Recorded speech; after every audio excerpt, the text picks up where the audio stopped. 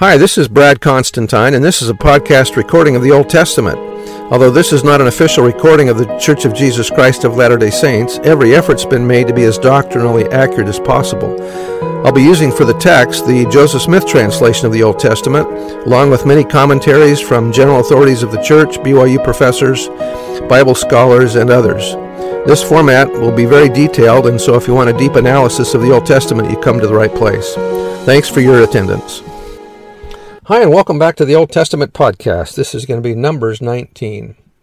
And the Lord spake unto Moses and unto Aaron, saying, This is the ordinance of the law which the Lord hath commanded, saying, Speak unto the children of Israel, that they bring thee a red heifer without spot or defect, wherein is no blemish, and upon which never came yoke. And ye shall give her unto Eleazar the priest, that he may bring her forth without the camp, and one shall slay her before his face. And Eleazar the priest shall take of her blood with his finger, and sprinkle of her blood directly before the tabernacle of the congregation 7 times. And one shall burn the heifer in his sight, her skin, and her flesh, and her blood with her dung shall he burn. And the priest shall take cedar wood, and hyssop, and scarlet, and cast it into the midst of the burning of the heifer. Then the priest shall wash his clothes, and he shall bathe his flesh in water, and afterward he shall come into the camp, and the priest shall be unclean until the even. And he that burneth her shall wash his clothes in water, and bathe his flesh in water, and shall be unclean until the even. And a man that is clean shall gather up the ashes of the heifer, and lay them up without the camp in a clean place, and it shall be kept for the congregation of the children of Israel for a water of separation, i.e., water for removal of impurity. It is a purification for sin. And he that gathereth the ashes of the heifer shall wash his clothes, and be unclean until the even. And it shall be unto the children of Israel, and unto the stranger that sojourneth among them, for a statute forever. He that toucheth the dead body of any man shall be unclean 7 days. He shall purify himself with it on the 3rd day, and on the 7th day he shall be clean. But if he purify not himself the 3rd day, then the 7th day he shall not be clean. Whosoever toucheth the dead body of any man that is dead, and purifieth not himself, defileth the tabernacle of the Lord, and that soul shall be cut off from Israel, because the water of separation was not sprinkled upon him. He shall be unclean, his uncleanness is yet upon him. This is the law: when a man dieth in a tent, all that come into the tent, and all that is in the tent, shall be unclean 7 days. And every open vessel which hath no covering bound upon it is unclean. And whosoever toucheth one that is slain with a sword in the open fields, or a dead body, or a bone of a man, or a grave, shall be unclean 7 days.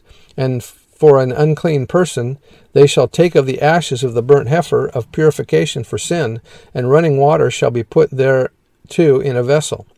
And a clean person shall take hyssop, and dip it in the water, and sprinkle it upon the tent, and upon all the vessels, and upon the persons that were there, and upon him that touched a bone, or one slain, or one dead, or a grave. And the clean person shall sprinkle upon the unclean on the 3rd day, and on the 7th day.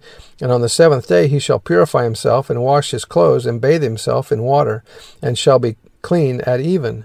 And the man that shall be unclean, and shall not purify himself, that soul shall be cut off from among the congregation, because he hath defiled the sanctuary of the Lord. The water of separation hath not been sprinkled upon him, he is unclean. And it shall be a perpetual statute among them, or unto them, that he that sprinkleth the water of separation shall wash his clothes, and he that toucheth the water of separation shall be unclean until even. And whatsoever the unclean person toucheth shall be unclean, and the soul that toucheth it shall be unclean until even. Now this sacrifice of the red heifer is something that the Jews today are looking for, and that they believe that if they can find a red heifer that's totally red heifer without any other colors in the hair, that could be offered as a sacrifice by the sons of Levi that would purify Israel. And so they're looking today for that red heifer. In fact, they've actually found a couple of red heifers, and so they're watching them to make sure that the hair doesn't turn, and then they think they can perform a sacrifice. But remember that sacrifices are only done by proper priesthood authority, which the Jews do not have, because the priesthood has been given to the Latter-day Saints in this last dispensation. Anciently, an Israelite who had been in the presence of one who died or had been dead was held to be defiled. This chapter in Numbers describes the way in which such a person was purified. First, a red heifer was slain, burned, and the ashes laid aside. Then the ashes were placed in pure water, and the mixture sprinkled upon those who had been defiled. This was known as the water of separation, since by it one was separated or purified from sin. Failure to avail oneself of the cleansing power in this way resulted in being cut off from among the congregation. Much vital symbolism can be found in this ordinance. One who defiles himself with sin undergoes a spiritual death and is cut off from God's presence through the loss of the Holy Spirit. Recovery from spiritual death is obtained by faith in Christ's atonement, symbolized by the death of the red heifer. Repentance from sin, baptism in water, receiving the Holy Ghost, and obedience to God's commandments, all who thereafter commit certain serious sins and refuse to repent, are likewise cut off from among the congregation. That is, excommunicated. That was out of the Institute Manual. That's the end of the chapter. We'll see you next time. Bye.